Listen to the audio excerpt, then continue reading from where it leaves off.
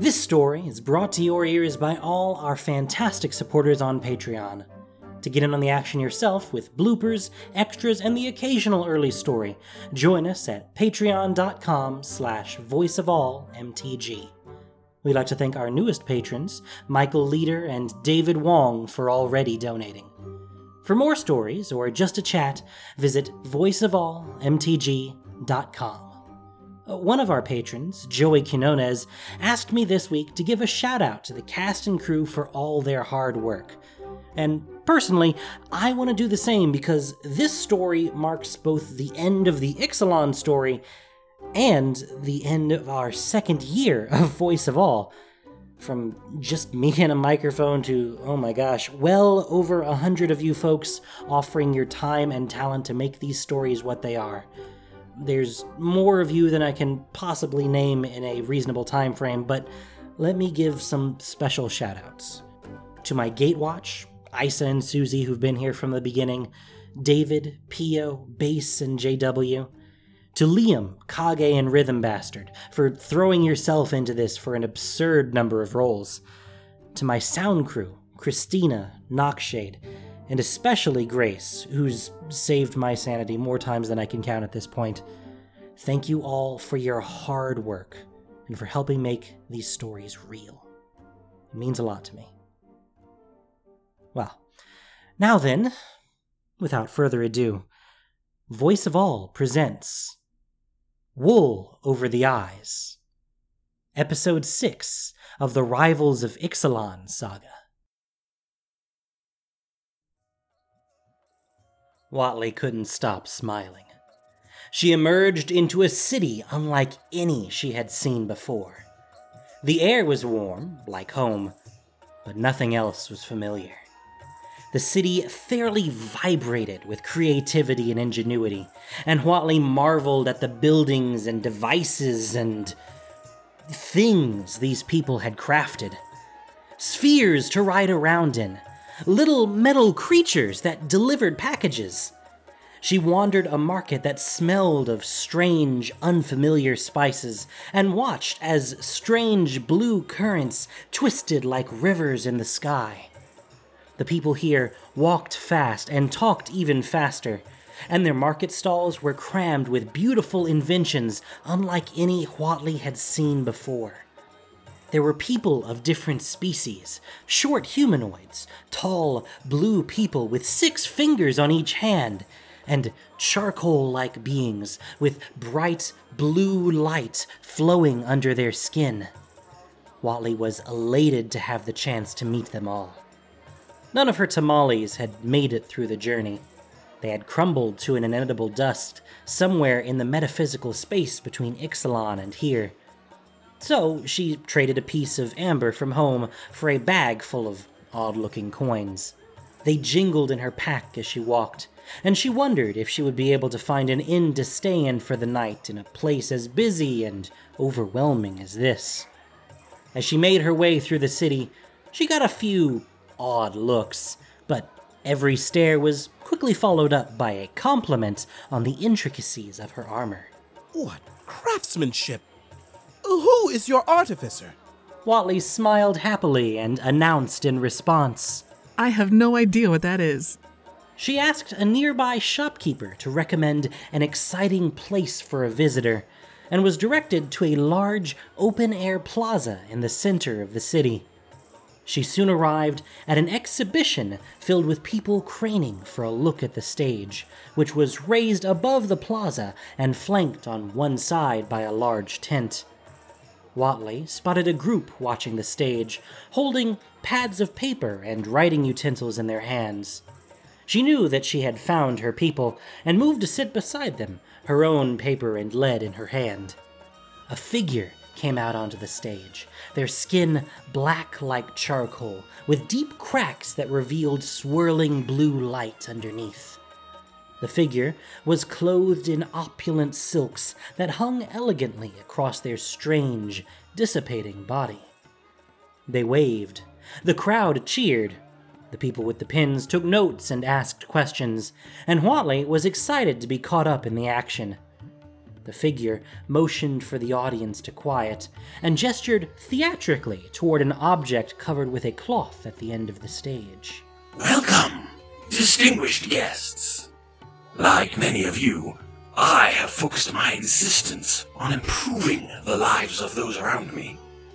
Etherborn culture is centered around making the most of the time we are given, of celebrating the glorious ecstasy of being alive. All things must end, but what if that end were easier for those of us who must meet it sooner? The audience murmured as the person, the Etherborn, drew back the cloth over the concealed object, revealing an ornate golden box. This is the Ether Regulator, an instrument not for the energy regulation of ether-consuming devices, but for ether-made people. It is a medical device that will ease uncomfortable symptoms of dissipation and allow etherborn persons a more dignified, pain-free transition back into the ether cycle. The audience clapped enthusiastically, and the people to either side of Huatley took furious notes. Huatley was awed. Her brain turned over, trying to understand what the inventor had discussed, and she marveled at the fusion of science and empathy. She wanted to ask questions. How did it work? What was the ether cycle? How revelatory would this device be for a group of people she didn't know exist until a few minutes ago? Huatley felt a tug on her sleeve and turned to find a woman of about her age staring back at her. With a concerned look on her face, the woman leaned closer to Huatley and whispered, "Are you from here?" Huatley shook her head. No, I'm from out of town. The woman's eyes darted back and forth, and she leaned in even closer. "Off of plane out of town?" Huatley smiled. You're a planeswalker too? Not here!" The woman waved her hands alarmedly as she shooed Huatley away from the stage. Together, they navigated through the crowd with some difficulty. The woman kept getting stopped by strangers asking for her autograph, and made their way toward a nearby park. Massive statues lined the pavilion, and Huatley assumed that the bold poses they struck reflected their subjects' important accomplishments. "I apologize for interrupting. My name is Saheeli. Your outfit is incredible. I had a hunch you might be a planeswalker too." It's a pleasure to meet you, Saheeli. My name is Huatley. It's my first time away from my world. What is this one called? This plane is Kaladesh, and the city is Girapur. You picked a good time to arrive. Where are you from? Huatley thought for a moment and sat down on a bench. She kept getting distracted by the plumes of blue streaking across the sky above. The continent I'm from is called Ixalan, so I suppose that is what my plane is called too. Ixalan. I haven't heard of that one before. What is it like? Huatley paused. How could she describe her home to someone who had never seen it before? The only way I know how. It is a land as bright as the sun. The air thick with light, and the soil dark with life. Endless trees coat endless vistas, and dinosaurs answer the songs of my people. Saheeli's eyes were wide with curiosity. What is a dinosaur? Scales, feathers, Saheeli stared blankly back at her. some as short as your knees, others as tall as a building. Do you not have them around here? No, but I'd love to make one. Saheeli grinned and pulled Huatley up off the bench. We're going back to my workshop right now, so you can describe them to me. I've been needing a new artificing project. Huatley allowed herself to be dragged up and smiled in response. Can I help? Of course you can. You're the expert. I need to know everything about dinosaurs. Huatley was elated. She was exactly where she needed to be. The two planeswalkers happily walked back to Saheeli's workshop, and Huatley told Saheeli about her home.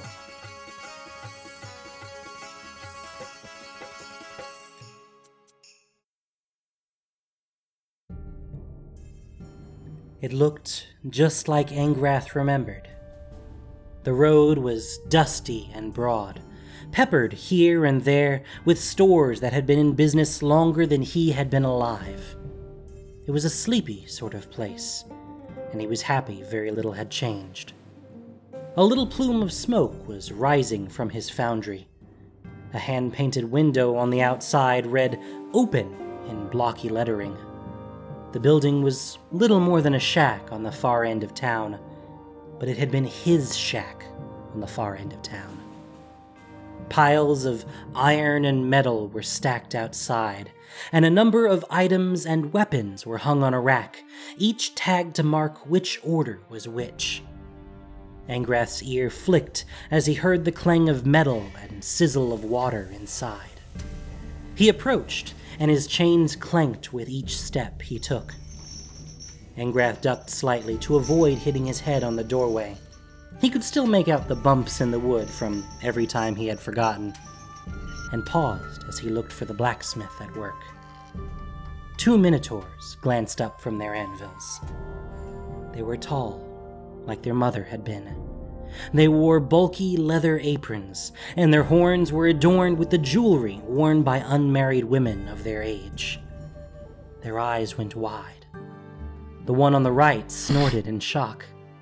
The other's ears stood up in surprise. The one on the right sniffed the air and trembled with emotion. Father? Steam softly hissed where Angrath's tears met his skin. He smiled. Rumi. Jamira. I'm home.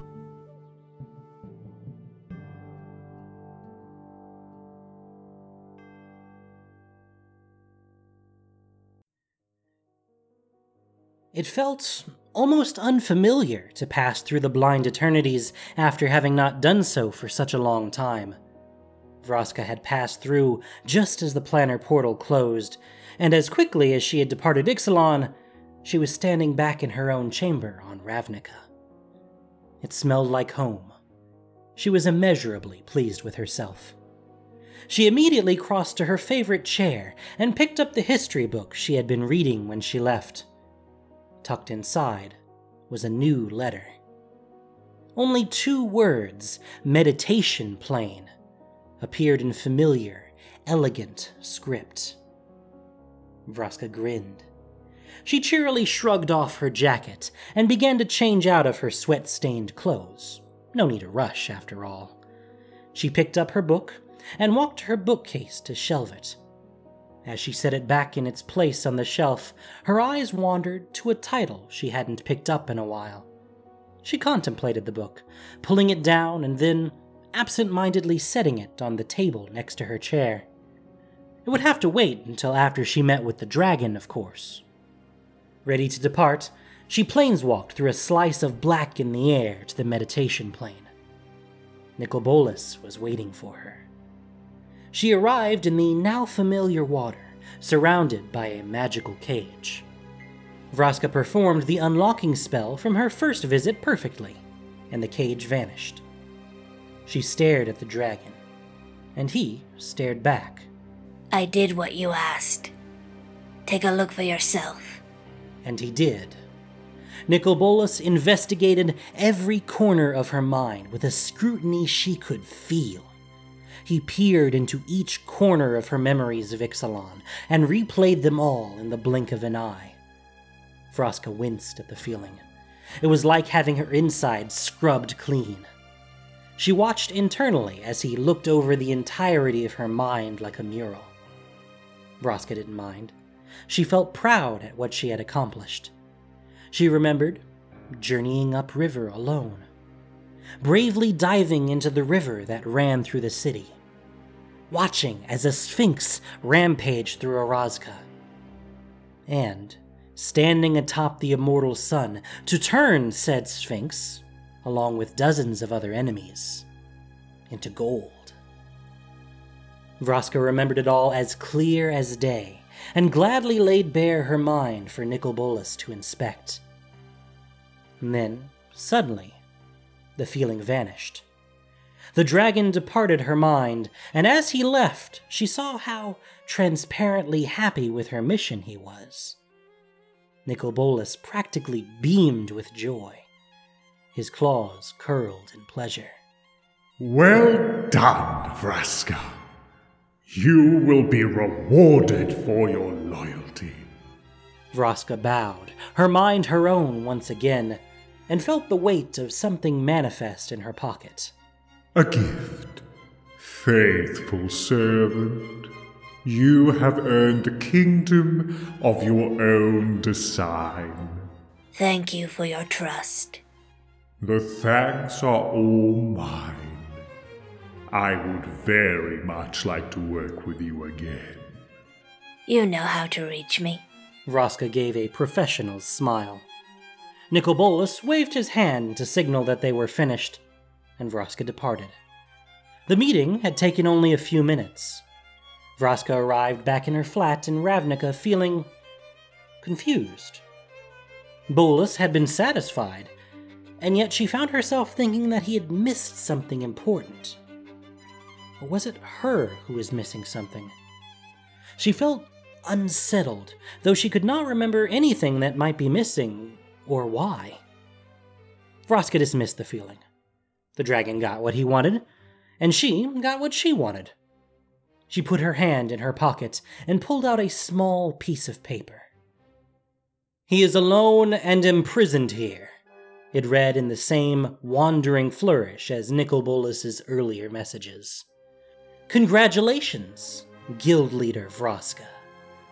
The location listed below the message was in a sparsely populated corner of the city. A perfect place to deal with filth in an appropriately sinister manner. Vraska smiled and wandered to her sink. Tonight would be a fun night after all, and Vraska reasoned she ought to look and feel her best before she left. Her task could wait a few hours. She cleaned her face with a cloth, put the kettle on the stove, opened the memoir she had pulled from her bookshelf, and contemplated what she ought to say to Gerard before she petrified him.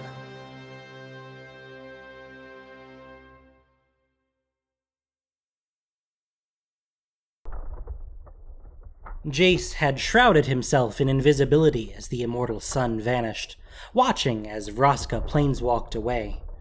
A barrage of familiar faces had fallen through the ceiling the moment the immortal sun was gone.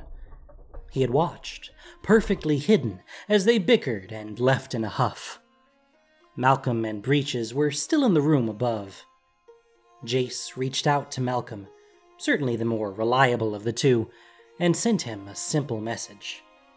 He felt Malcolm pause above him. Captain is safe, but far away. I'm leaving for a while, but need you to tell the crew how much you all meant to me. You'll always be a crewmate, Jace. You were an excellent pirate. Who says I'm gonna stop now? Raise hell, Malcolm. You too, Jace. Jace closed the connection and felt it as Malcolm departed, his mind traveling farther and farther away. He watched as each of the other people in Azor's chamber left, and then allowed himself to become visible once more. Jace knew he needed to go to Dominaria, but paused. The evening air of Ixalan was drifting into the sanctum. Calls of night birds and dinosaurs echoed over the hum of insects in the setting sun. His mind drifted to the promise of coffee and a book. The thought of it made his insides twirl like leaves in the wind. He remembered his captain's confident voice and steady love for herself, no matter what frightening gifts she was born with. Finally, someone who understood what that burden felt like. She would do anything for her community, and had sacrificed part of herself to ensure the survival of Ravnica. She was remarkable, and she thought he was, too. Jace smiled to himself and looked around the sanctum. It was a beautiful room, despite the massive hole in the ceiling. Ixalan was a strange, ridiculous, and wonderful world. Jace hoped he could come back with Vraska again someday. Meet the crew of the Belligerent. Go on a few more raids for the hell of it. But that would have to wait. He didn't want to be like Azor. Jace looked down at himself. The tan was real. The scrapes, the newly calloused hands, the muscles were all his.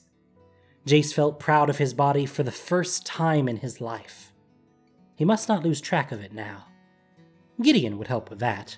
He'd been trying to foist a workout regimen on Jace for a year now.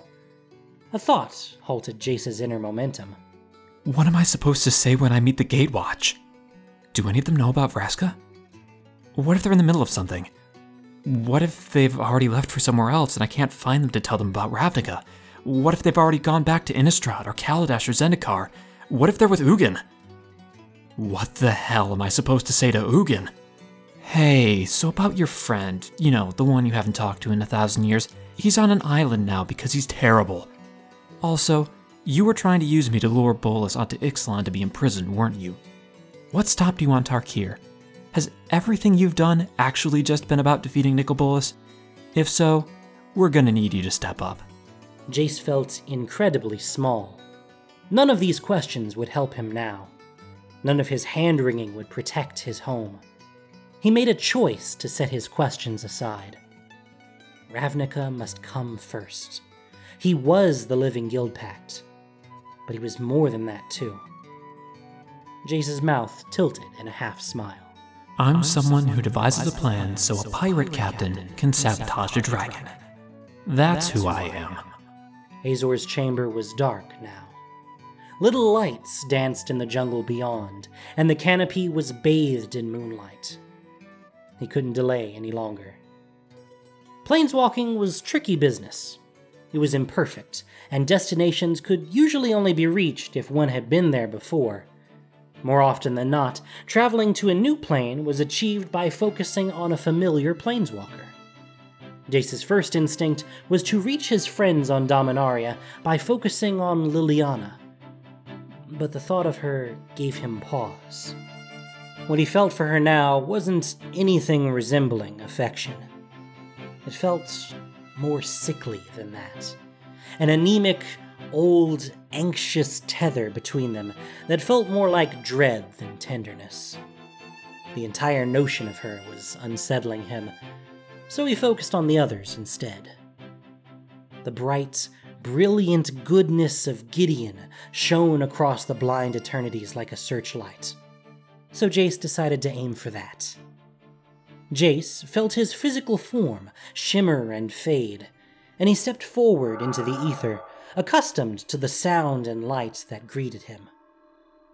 But something was wrong. Gideon's position on Dominaria was moving. Not just at a normal walking speed or mounted speed, but faster than he had any reason to be going. How is he moving like that? His heart began to race as he realized that he was going to need to aim.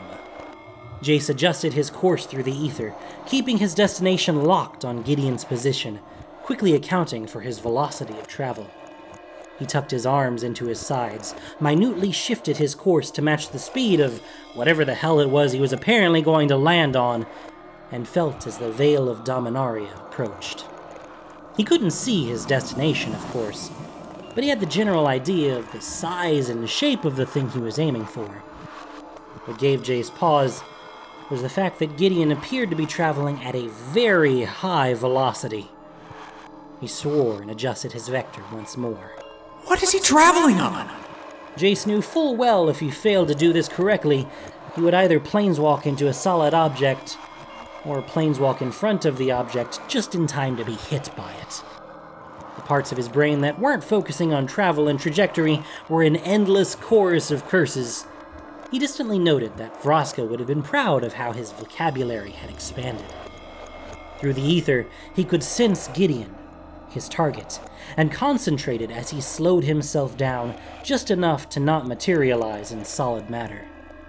Jace stepped through the ether forcefully and immediately caught himself on a wall. He let out a long breath, and then inhaled the air of a new plane. The first thing he heard was the creak of wood and the soothing hum of a machine. He realized he had landed in something slightly gooey, and looked up to see who was nearby. The room was full of people staring back at him. Jace caught his breath and awkwardly waved. Oh, hi, sorry, I didn't really expect to land that. I had to adjust my trajectory because of your velocity. Wow, I've never planeswalked onto a moving object before. What exactly are we riding in? How is it powered? How fast are we going? He pointed vaguely at the structure around him as he breathlessly rambled out questions. He looked from face to face and found absolutely no insight. He heard quick footsteps on metal and saw Gideon skid out from a nearby door, eyes wide and body frozen with shock. His expression was overcome with emotion. This was someone who was happy to the point of tears to see that he was alive. This was a friend. Jace grinned with elation. Gideon, I'm not dead. He saw Gideon lurch forward to hug him, but one of the other people in the room abruptly stepped in his way. She appeared to be in her 70s. She wore thick, red robes, and her silver hair was tied in a loose, somewhat frizzy braid at her side. She looked Jace up and down with a distant, amused smile tugging at the corners of her mouth. The woman looked over her shoulder at Gideon and raised an eyebrow. Who's the bookworm?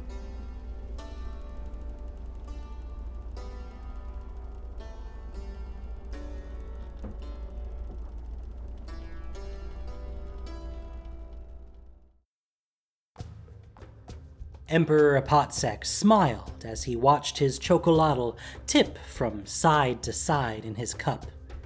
Each lumbering step of the sauropod underneath his caravan nearly sent the liquid spilling over one side, leaving the surface teetering on the cup's rim before gravity swung it back to the other side with the next step. The dinosaur's steps beat a slow but steady drumbeat that echoed in Emperor Apotsek III's heart. Part of him wondered if the River Heralds would think to take Orazca first, but the rest of him remembered how spineless they were. This would be easy. The Emperor's platform was tightly strapped to the Sun Empire's most resilient Altasaur for the journey to Orazca, which Apotsek enjoyed greatly. As royalty, he never had much reason to leave the palace. The royal procession platform had grown dusty with disuse.